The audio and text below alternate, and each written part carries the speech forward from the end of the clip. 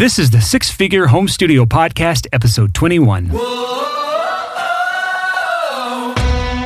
listening to the Six Figure Home Studio Podcast, the #1 resource for running a profitable home recording studio. Now your hosts, Brian Hood and Chris Graham. Welcome back to another episode of the Six Figure Home Studio Podcast. I am Brian Hood, here with my co-host, Mr. Chris Graham. Chris, what have you been up to, man? Well, I hired a new assistant. That's great. That's been going really, really well. Practicing what you preach there. Indeed. By the way, this is something we didn't plan on talking about today, but Chris spent a lot of time building out a manual for his assistant to take on. So when he hired her, she could just pick up and go from day one. She was ready to take on all the things he needed her to do on a day-to-day basis for his business. So I think that's a great way to go about it. Yeah, actually, it was thanks to you. You referred the book Virtual Freedom to me. Yeah. And I really used that as a blueprint for how to go about hiring an assistant. And so far, so good. She's great. Yeah, that's the same book I read before hiring Sean, and Sean's the best thing that ever happened to me business-wise. So shout out to Sean. There you go, Sean. So if any of you are looking to hire somebody, I would highly recommend that book, Virtual Freedom. I'm reading another book you recommended to me called Peak Performance. And oh, yeah, that has been really, really, really good. Yeah, I think I mentioned that on the podcast maybe 5 or 6 episodes ago when I was reading it. Yeah, so I'm like, I don't know, maybe a third or fourth of the way through it. And it's been really kind of interesting to read it and think about how to apply that to being a little bit smarter and doing a little bit better work. And, you know, one of the big things for me personally, my wife and I, we've got 3 kids and we homeschool. And so this sort of idea of peak performance and, you know, helping our brains function as well as they possibly can is we're really, really passionate about, because we're homeschooling. You know, we're trying to figure out how to teach our children not just as good as public school, but better than public school. So thinking about psychology and brain development and all this stuff, we're really into it. And it has an awful lot to do with what we're talking about today. And, you know, just about building a business in general. You have to optimize your brain. You have to get your IQ as high as you can get it. Much as I hate the word IQ, but there's a lot to this sort of self-optimization.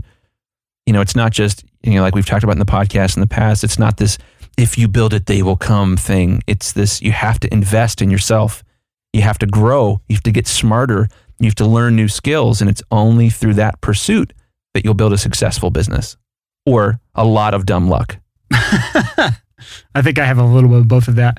One of the things I liked about that book a lot actually was the fact that it's not just a hustle, grind type book. Yep. It's not like a Gary Vee book. It's more like a book that's about, you know, making smart decisions and working smart versus working hard constantly. Because I've seen people time and time again, they're just working 70, 80 hours a week, and they're getting less done than someone doing 30, 40 hours of really highly productive work. Yeah. So I love that peak performance mentality versus work a lot. Yeah, me too. And before we get to the episode, I also want to talk about kind of what I got going on in my world over here.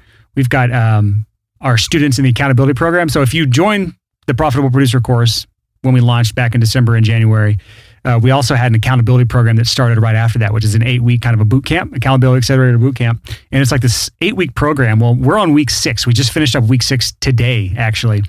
And there were 10 teams or 9 teams, and the top 4 after week 6 go on to the playoffs. So you think of it like this. It's actually, I haven't really talked to you much about this, Chris. It's kind of cool. Like throughout the week, every single week, the assignments and extra credit we give, the teams are racking up points, right? And the teams with the most points at the end of the 6 weeks go to the playoffs. So we have the top 4 going head to head week 7 and week 8 in a bracket style playoff, which is fitting because of the time that I record this right now. We're in the middle of March Madness with basketball, if you're in the US, college basketball, where it's a super bracket style single game elimination type tournament. And that's exactly how we're doing things. So we're about to go into week 7 next week. We're having a week off between week 6 and week 7 and starting the playoffs. And only the top team who finishes strong will win the grand prize, which winning team, I think the winning team's getting $500 gift card for each member to sweetwater.com, which I think is cool. The few times I'll let them be little gear sluts. There you go. I would buy another pair of headphones. I love headphones. That was the gear slut alert you just heard, because I know Sean will put it right there. Because you're wearing your new in-ears right now. Yeah, I've got custom molds today. I think we hit the 7.4 minutes of bantering that are required on podcast Yeah, via the successful podcast formula. That's how this works, right? Yeah, we've actually had a couple episodes rejected by iTunes for not having enough banter. That's one of their. You're right. It's part of their policy. Yep. Which is funny because that was just banter right now. Yeah, we're doing great, man. Today's episode is all about hopefully not failing. We're going to talk about basically the thing that is most likely going to cause you to fail if you do this or don't do this. And I'll go ahead and spoil it right now. That one thing is just not being able to figure it the fuck out. So what is it? It is literally anything. It is every single problem you will ever encounter from today until the day you either quit and give up or the day that you are successful. You're going to have one of those two scenarios. You're going to be successful or you're going to be a failure, right? I mean, there's probably a middle ground somewhere in there, but we're going to ignore that for the conversation of this episode. But you're going to either become successful or you're going to quit or fail or give up or move on to something else. And in this episode, we're going to talk about the people, the mindset behind those people that tend to always give up the first set of roadblocks they hit, or the people that, for whatever reason, are always able to figure it out. This is an episode that I hope is something for you to take away and chew on, but it's also something for you to take some long, hard thought on how you approach problems that you encounter. Yeah, so you could basically sum up any small business. If you own a small business, it's a series of problems that you have to solve. Yes, it's in the most simplest terms, that is absolutely the truth. Yeah, and there's really two ways to approach that. There is, Wally's me. Wally's? Is that how you pronounce it? Wally. Wally's me. I don't know how to do this. I can't figure it out. I don't have enough qualifications or education, so I'm going to give up. Or this sort of scrappy, very... And that, by the way, that's the victim mentality, which is a surefire way that you will not succeed 100%. Yeah. That is basically not figuring it out every time. That's the victim mentality. It's just, everyone's out to get me, so I can't do it. So anyways, that's my soapbox for that. Yeah. The first response to this series of problems is, I'm not qualified. I can't figure this out. I can't do it. Wally's me. Or the second way is buckling down and figuring it out, man. Yeah. And, just sort of some background on this. The thing I am the most fascinated by in other people, the thing that I admire the most in other people is this self-starter mentality. This ability to have a problem, to know no one who has the solution, and to figure it out through internet research, through reading a book, through watching a bunch of YouTube videos. And trial and error is a big one. Trial and error, yeah. And the big thing to keep in mind right now is this younger generation. I think what they're going to be called is the YouTube generation. YouTube? YouTube. Oh, okay, yeah. Yeah, I thought we were past the YouTube generation. When you talk to a 15-year-old today, 15-year-olds primarily learn through YouTube. Yeah, I mean, what is our most visited website in the world? That is YouTube. They go to YouTube and they watch videos and they figure it out and they become experts. And they love it. This is a major facet of this youngest generation, much more so than even mine. And, not to, be negative here, but sort of the more baby boomer, older generation mentality is not that.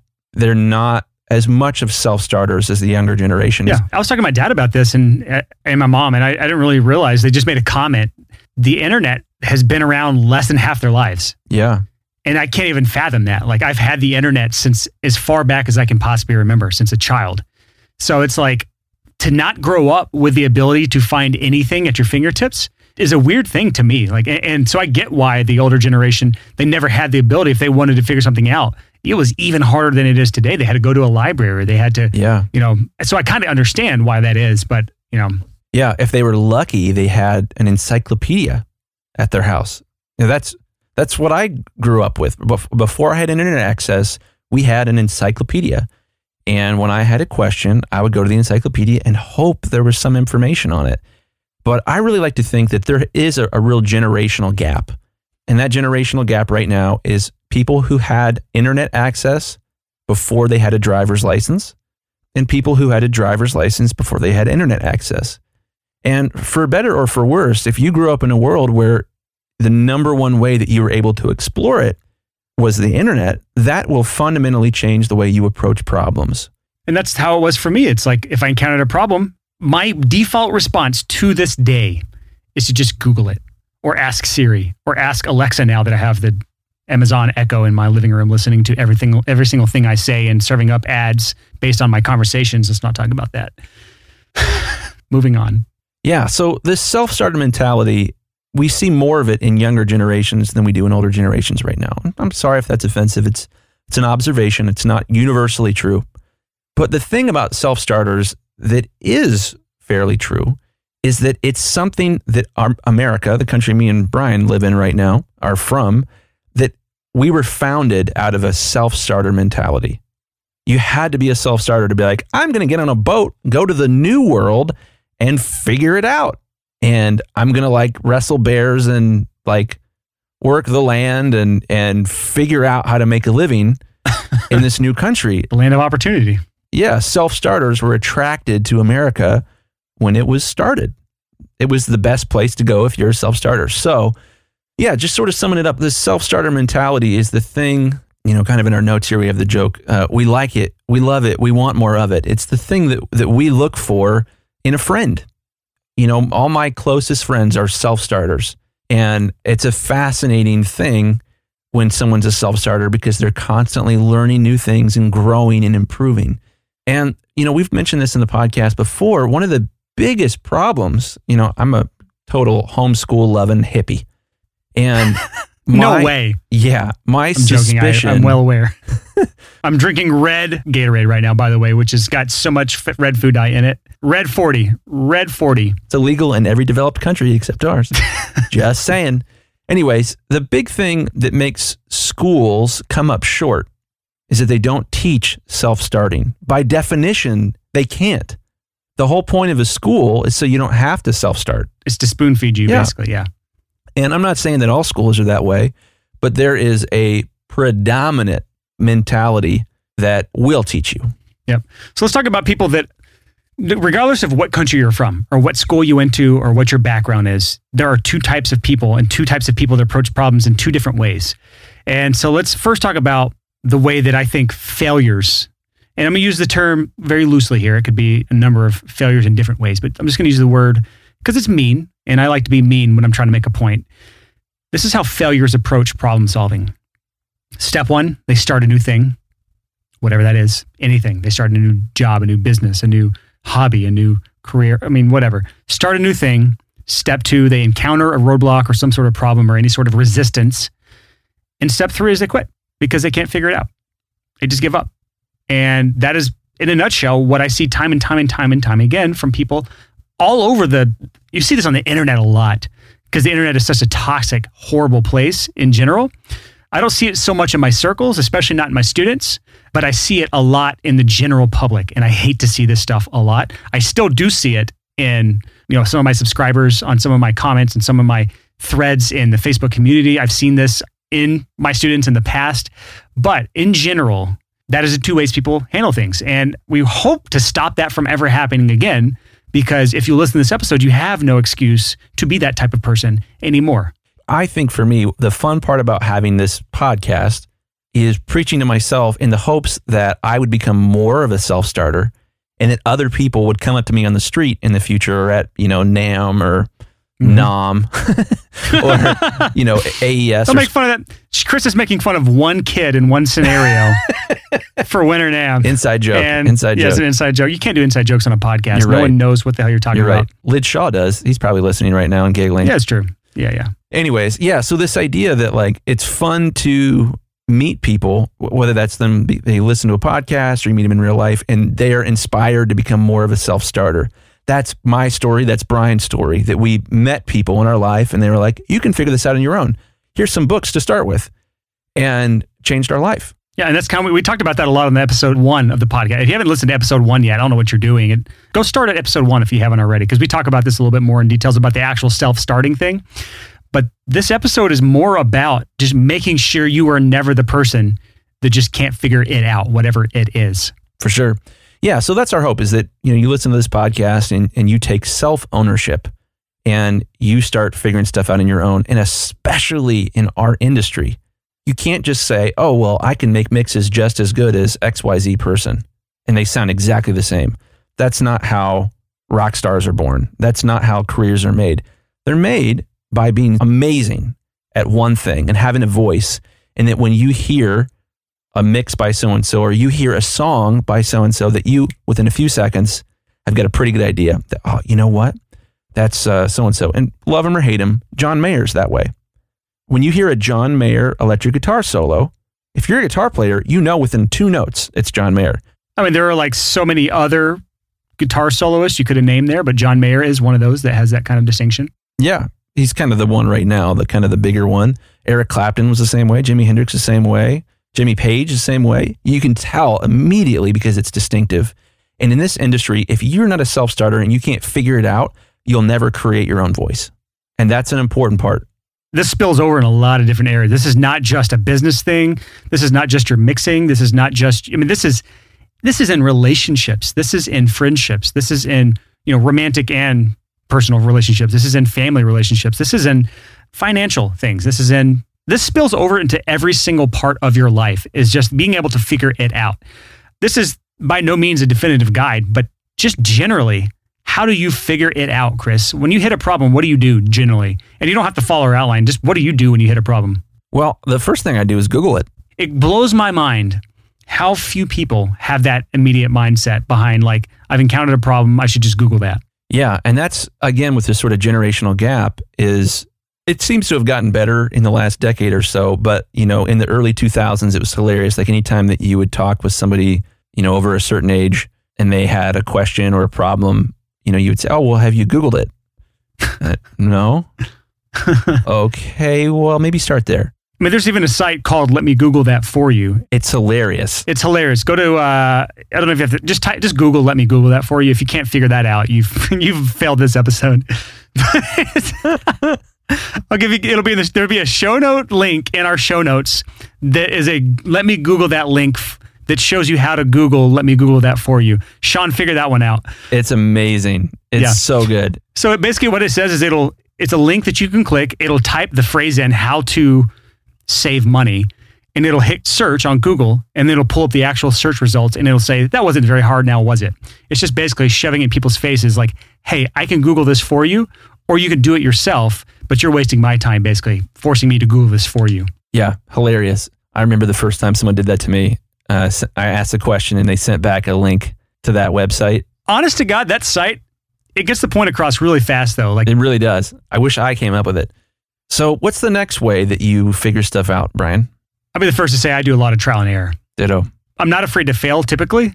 I've talked about this in the past where I have a perfectionist mindset a lot of times. I've gotten a lot better now where I just kind of throw something up and start getting some data back immediately, because making informed decisions quickly is much, much better than making assumed decisions slowly, where you're getting everything perfect based off assumptions. I'd rather move very, very quickly and fuck up a lot, but get immediate feedback on data on what I'm doing wrong. And I'm speaking mostly business stuff right now, just because that's what our podcast is about. There's a million other ways to do trial and error, but...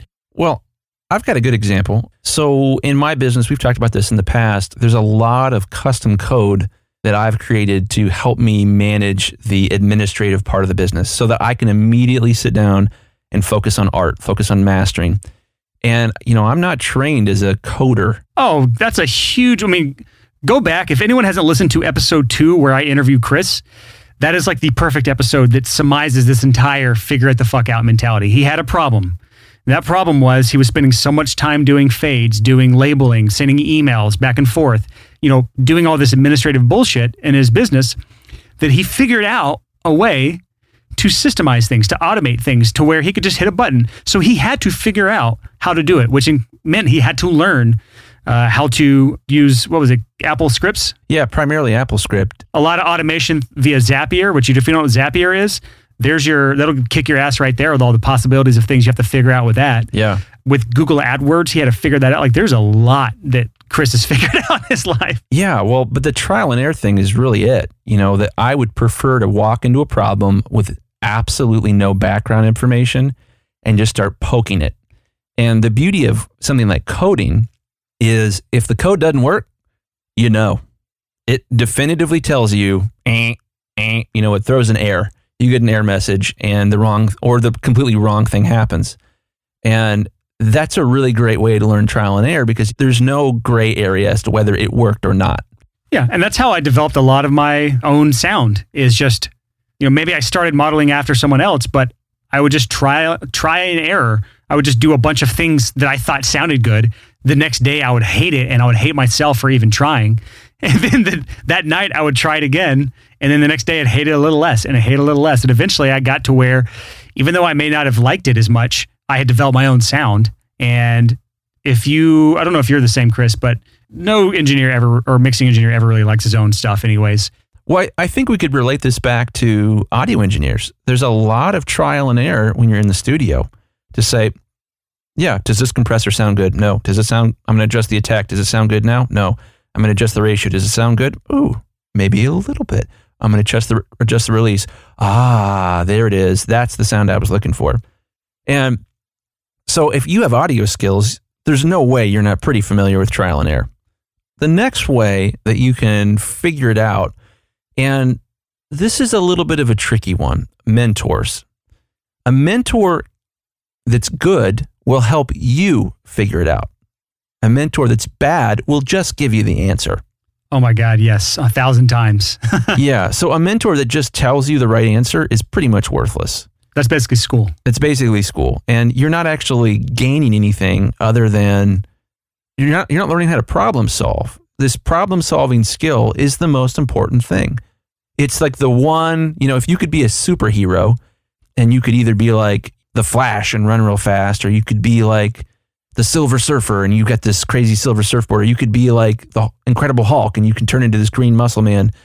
All of those superhero abilities are completely squashed by the guy with the ultimate problem solving skills.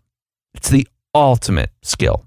Yeah, I would not be where I am today if I was not able to problem solve like a badass. I'll go ahead and I'll toot my own horn with that. I can problem solve with the best of them, Chris, and I know you can too. You're more humble than I am with that.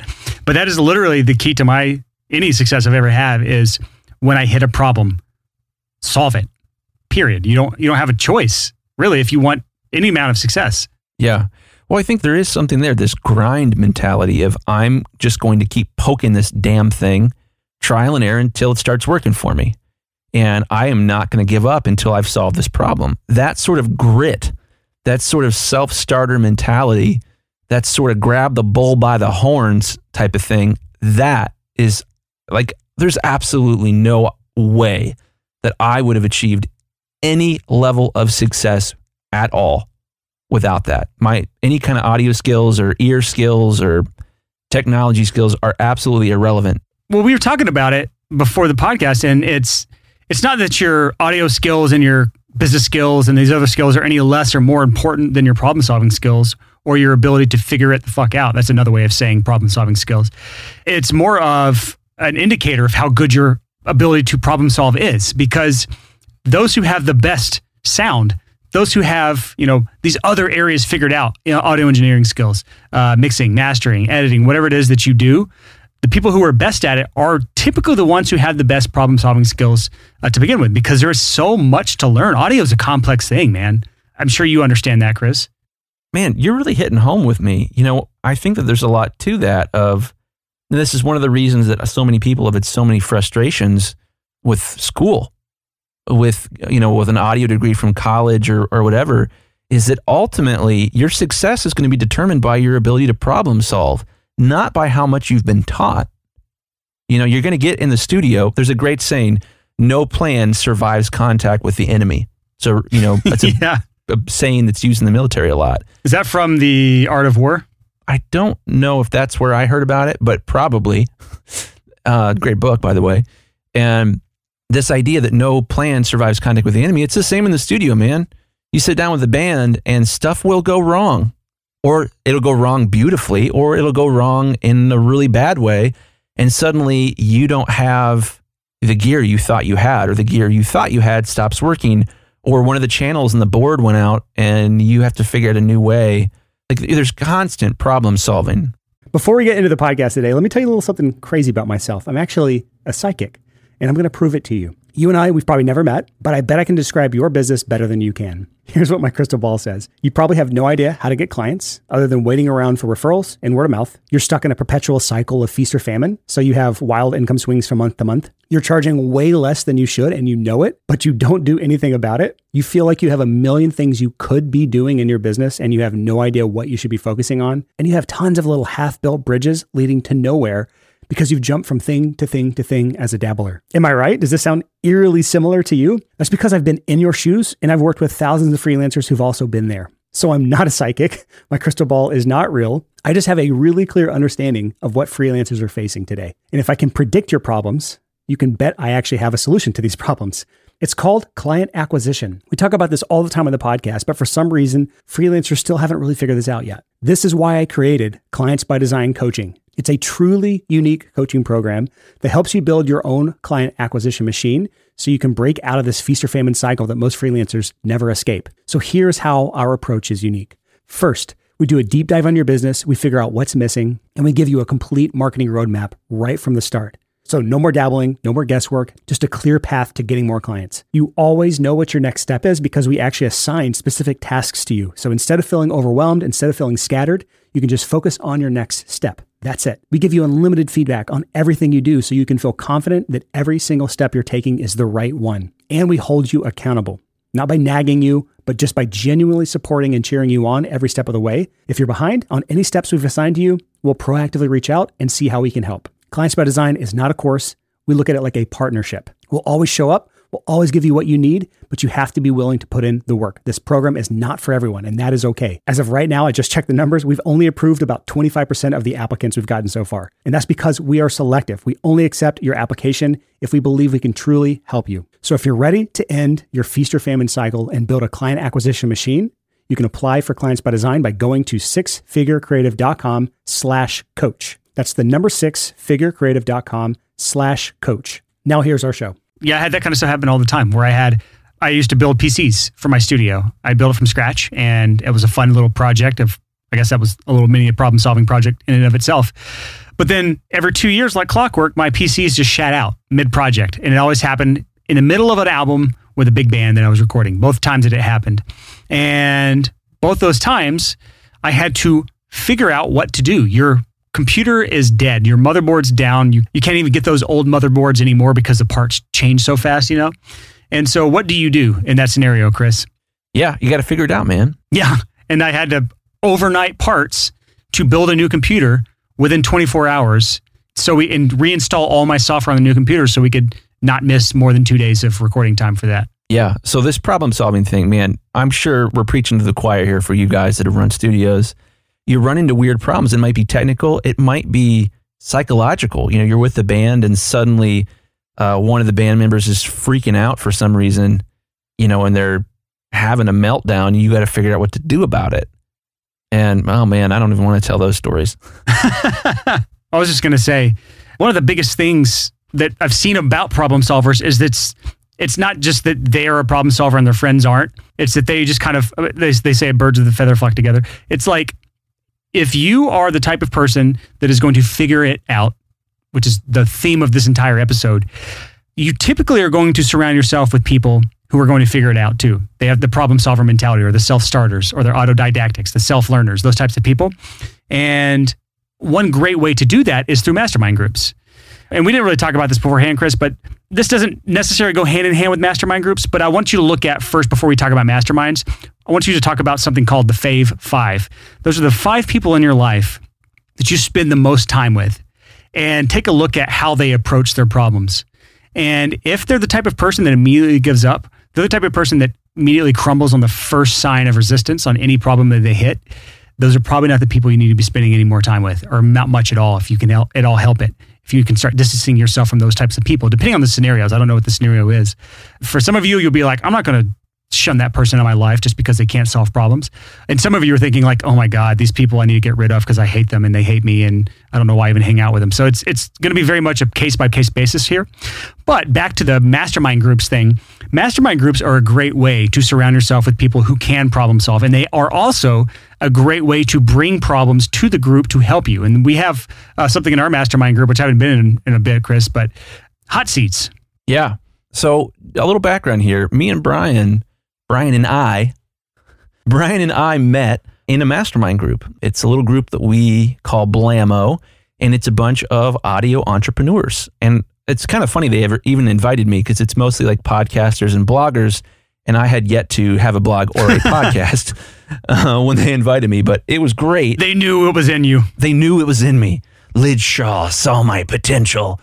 You know, it came from our mutual friend, Lij Shaw. He has the Recording Studio Rockstars podcast. He had me on the show and invited me to his mastermind group from there. And a lot of very close friendships have formed out of that. But it was specifically encouraging because, and here it is, guys, when you are running a small business, especially an audio business or a creative arts business like graphic design or photography or whatever, when you go to parties and people say, oh, well, what do you do for a living? And you say, I own a recording studio. You get two reactions from people. Some people, usually the less intelligent of the group, go, oh, dude, that's awesome, cool. And the other just sort of give this look like, right, I'm going to go get a drink. I'll talk to you later. I'm going to think this is something exclusively in Ohio because I don't experience that here in Nashville. Well, you're in Nashville. It's totally different in Nashville, but everywhere else in the world, you get looked at funny when you say, I make music for a living. And it's lonely. And a mastermind group is about finding a few people that are like-minded, that are trying to build something similar to what you're trying to build, and you meet regularly. And what we do with our mastermind group is we do it through Zoom now, but we initially did it through Google Hangouts. And it was like, 5 or 6 people would get together on a Google Hangout and we'd talk about how stuff was going. And it was amazing because occasionally you'd have a problem and somebody else would say, oh, I had a similar problem. Here's a tool that I use to solve it. And all of a sudden you're like, oh my gosh, Zapier.com. I'm going to use this thing. And like, it was just amazing to learn from people who had a similar tool set to you. And so a mastermind group is really, really valuable because they can teach you what to Google for. They can teach you what tools might help you solve your problems. And they can recommend books, man. When you're in a group of people that are trying to do a similar thing and they're saying, oh, well, I found this book really helpful, or I find this blog really helpful. That's worth its weight in gold. And it's so funny. Like, I'll go to this mastermind group. I haven't been in 2 weeks, and I'm really struggling with this particular system that I'm trying to build, or I'm really struggling with this concept. And someone will say, oh, have you read such and such? And I'm like, no. And then I'll buy the book on the spot, start reading it and be like, oh my gosh, this is a book that addresses the problem I had. This is great. And that's how me and you became friends. Yeah. Was recommending books back and forth in mastermind group. Yep. Well, I was your friend secretly before you ever met me, just because I heard you on the Recording Studio Rockstars podcast, and I knew immediately we were going to be friends. Bingo. I read your blog and knew we'd be friends. Oh, there we go. All right. So the next thing we have on our list, we have 2 more on how to figure it the fuck out, or how to problem solve. And that is something that's one of my favorite things. And that's just lunch meetings with people who've done it. Yeah. And it's so easy. It's way easier than you think to reach out to someone who has already done whatever it is you're trying to do, or done whatever it is you're hitting a roadblock or a resistance on, and ask them out to lunch and ask them about the problem you're encountering. And they can help walk you through the solution to that problem. And sometimes they may just hand it to you, which is less than ideal. But a lot of times they're going to point you in the right direction, which means maybe you have to read a book. How many books have you read to solve a problem that you had, Chris? 40, 50? 40 bucks, 40, 50 bucks. Yeah, I can't even count them. And so you have to be willing to do the work. But here's the thing, and this is why I take on so many lunch meetings myself for people that are coming to me with their problems, and it's not always that, I'm just saying, it's because I eat lunch every day, and everyone eats lunch every day for the most part, unless you're intermittent fasting or whatever. So, or you're an audio engineer that has to work through lunch because you're insane and you work 16-hour days every single day like I used. Okay, yeah, I've been there too. But what I'm saying is most people eat lunch. And so it's a lot easier for someone to give you an hour of their time if it's why they're stuffing their face with food than it is to ask for an hour of their time any other time, especially successful people.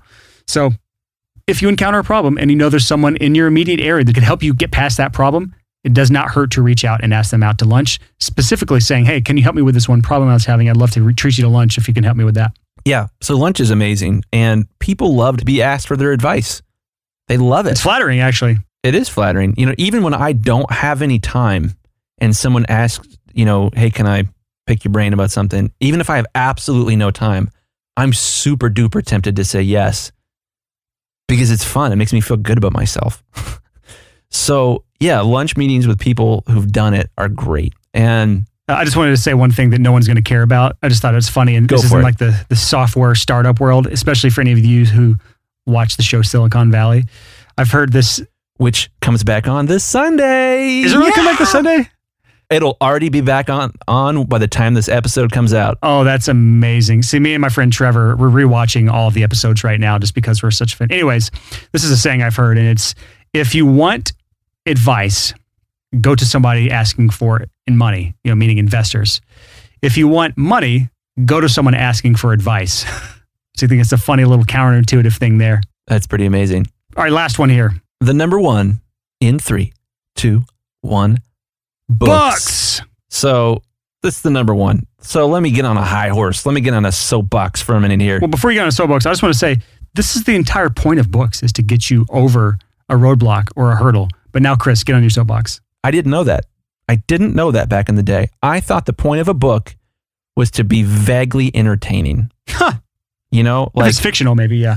Well, but when you're in high school, the only thing that they ask you to really read cover to cover is fiction. Yeah. You should totally read How to Kill a Mockingbird or something like that. Nothing against How to Kill a Mockingbird, but like freshman Chris Graham didn't give 2 squats about How to Kill a Mockingbird. Not at all. Me either. But if you had given me, there's a really, really, really fun book called the SAS Survival Manual.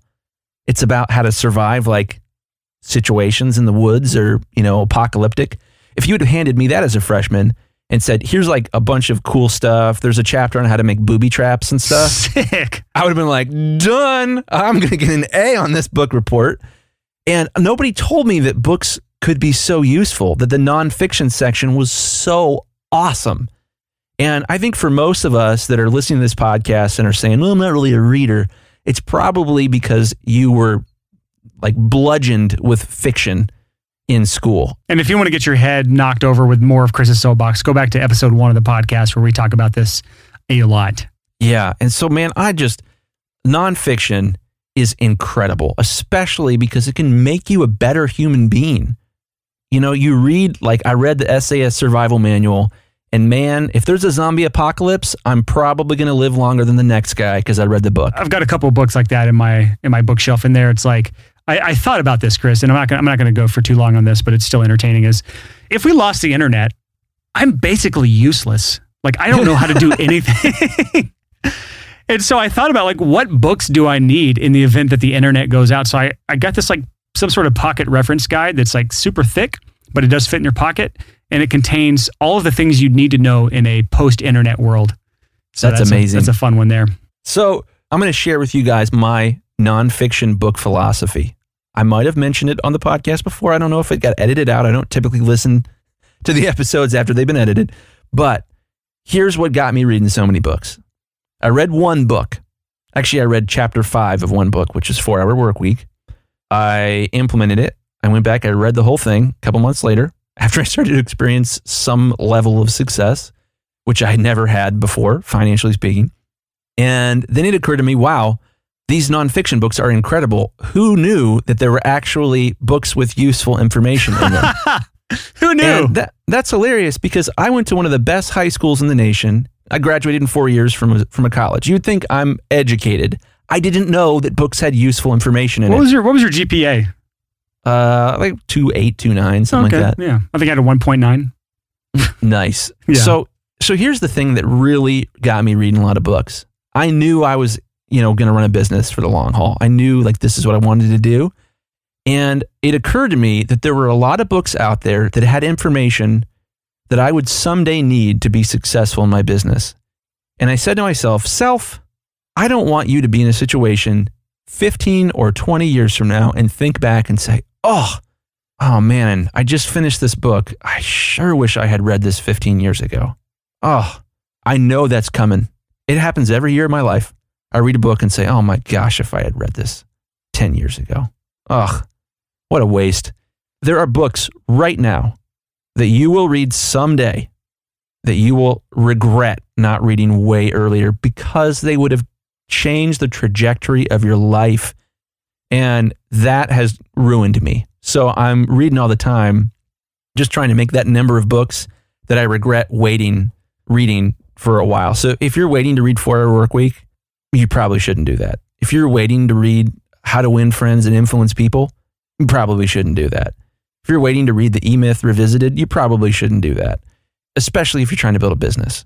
And man, the more of those books I read, the easier time I have figuring it out. Specifically, here we go for transition time, because it's encouraging to me to know that other people made a living, made a life, made an impact by learning, by trying to figure it out. And here's a couple people from history, specifically the American Revolution, because the American Revolution back in the 1770s, 1780s was the absolute pinnacle of self-starterdom. It was the pinnacle of it's cool to read and figure stuff out yourself. That's why they call it the quote unquote Enlightenment. So for those who are not U.S. citizens or just not well-versed in U.S. history, what's the backstory? Why is it self-starter? Because I know about 30-40% of our podcast listeners are not from the U.S. Yeah, so here's the story. So Great Britain in 1776 is the most powerful nation that has ever existed. They have the most powerful navy that has ever existed. They have more military might than anyone could have imagined up until quite recently. The Americas were the colonies of Great Britain. And at the time, America had the highest standard of living in the world, but the British were being jerks. And they were saying, we're just going to charge you guys taxes and you don't get any say in it. You don't get any representation. You don't get to vote. You get nothing. We're going to tell you how much the taxes are and you're going to pay it. And what's hilarious is the taxes that the British were levying were absolutely minuscule compared to the taxes that the U.S. government levies now. Absolutely teeny tiny. That's hilarious. On philosophy and principle alone, the Americans decided that they would rather die than be violated in this way. Yeah, the big thing was no taxation without representation was basically the big saying back then. So they made this decision that we would rather die than have our liberty messed with. So here's the problem they had with that.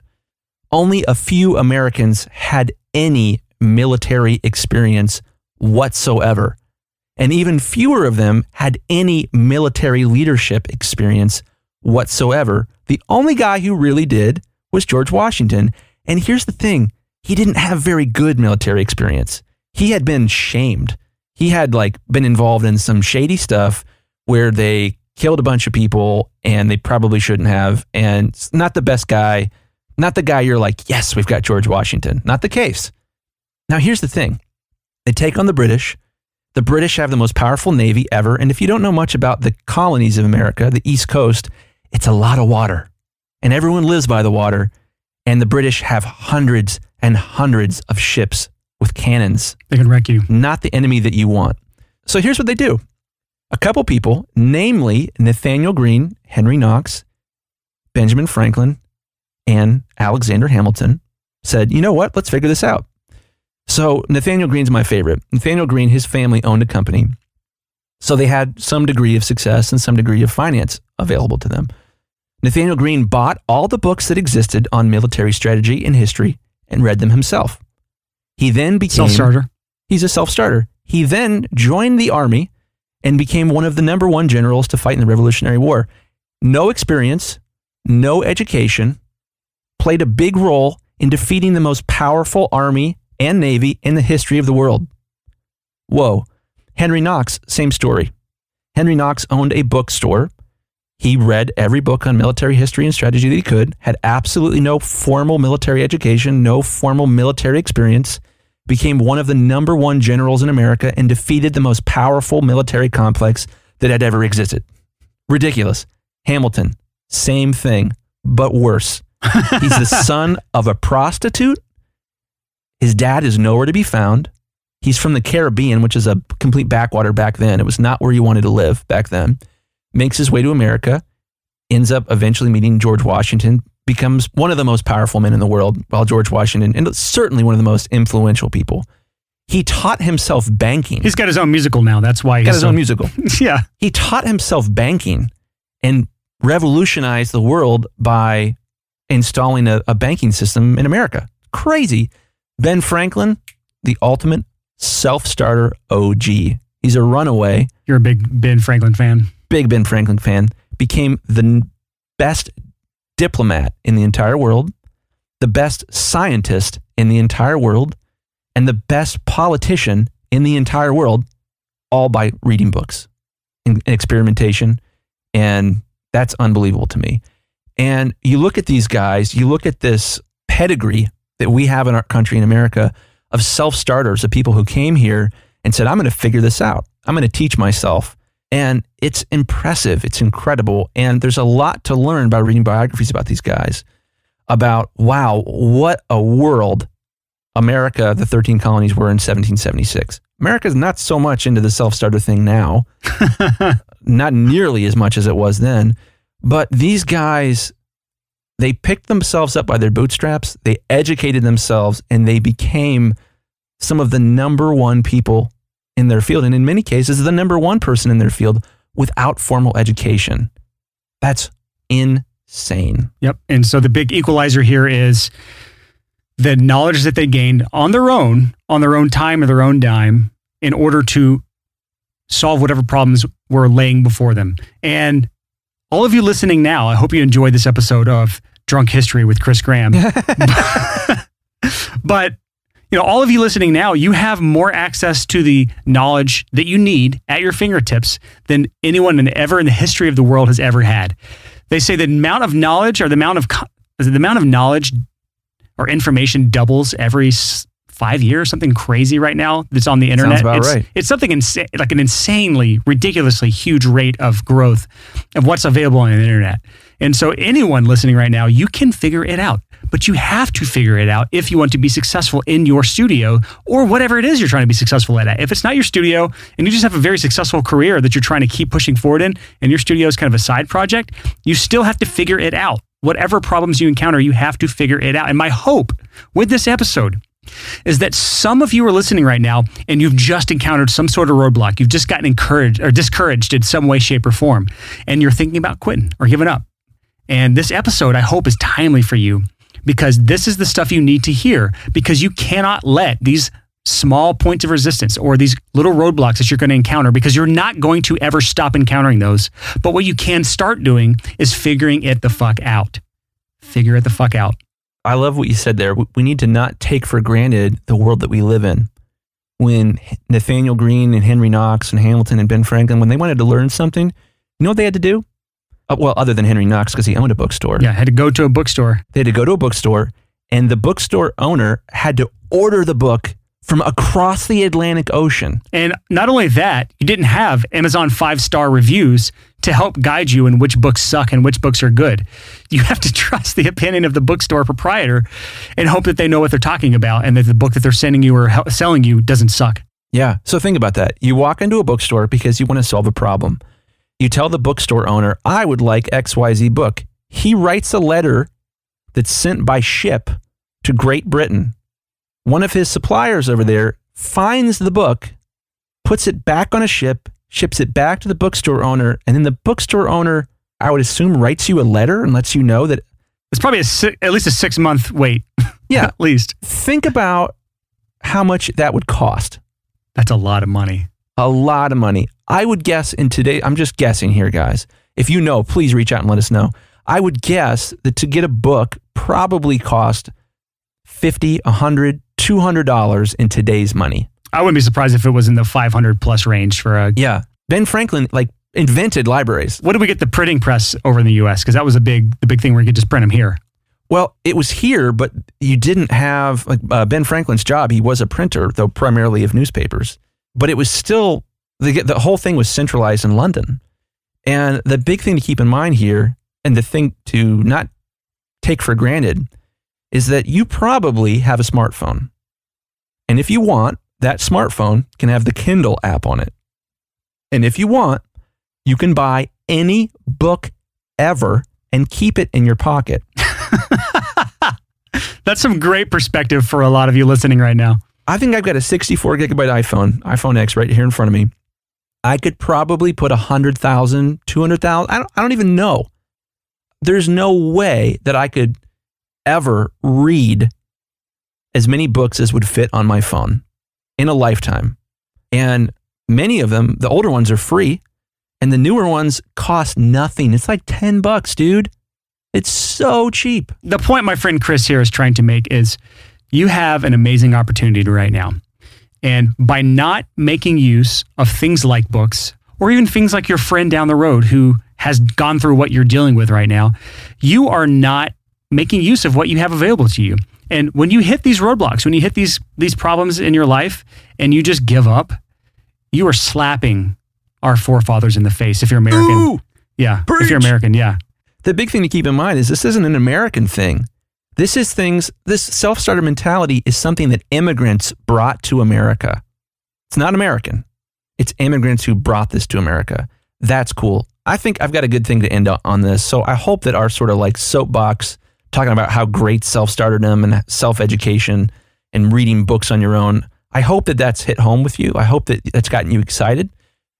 There are books out there right now, probably close to you, maybe even on your own bookshelf right now that you've been thinking, man, I need to read that.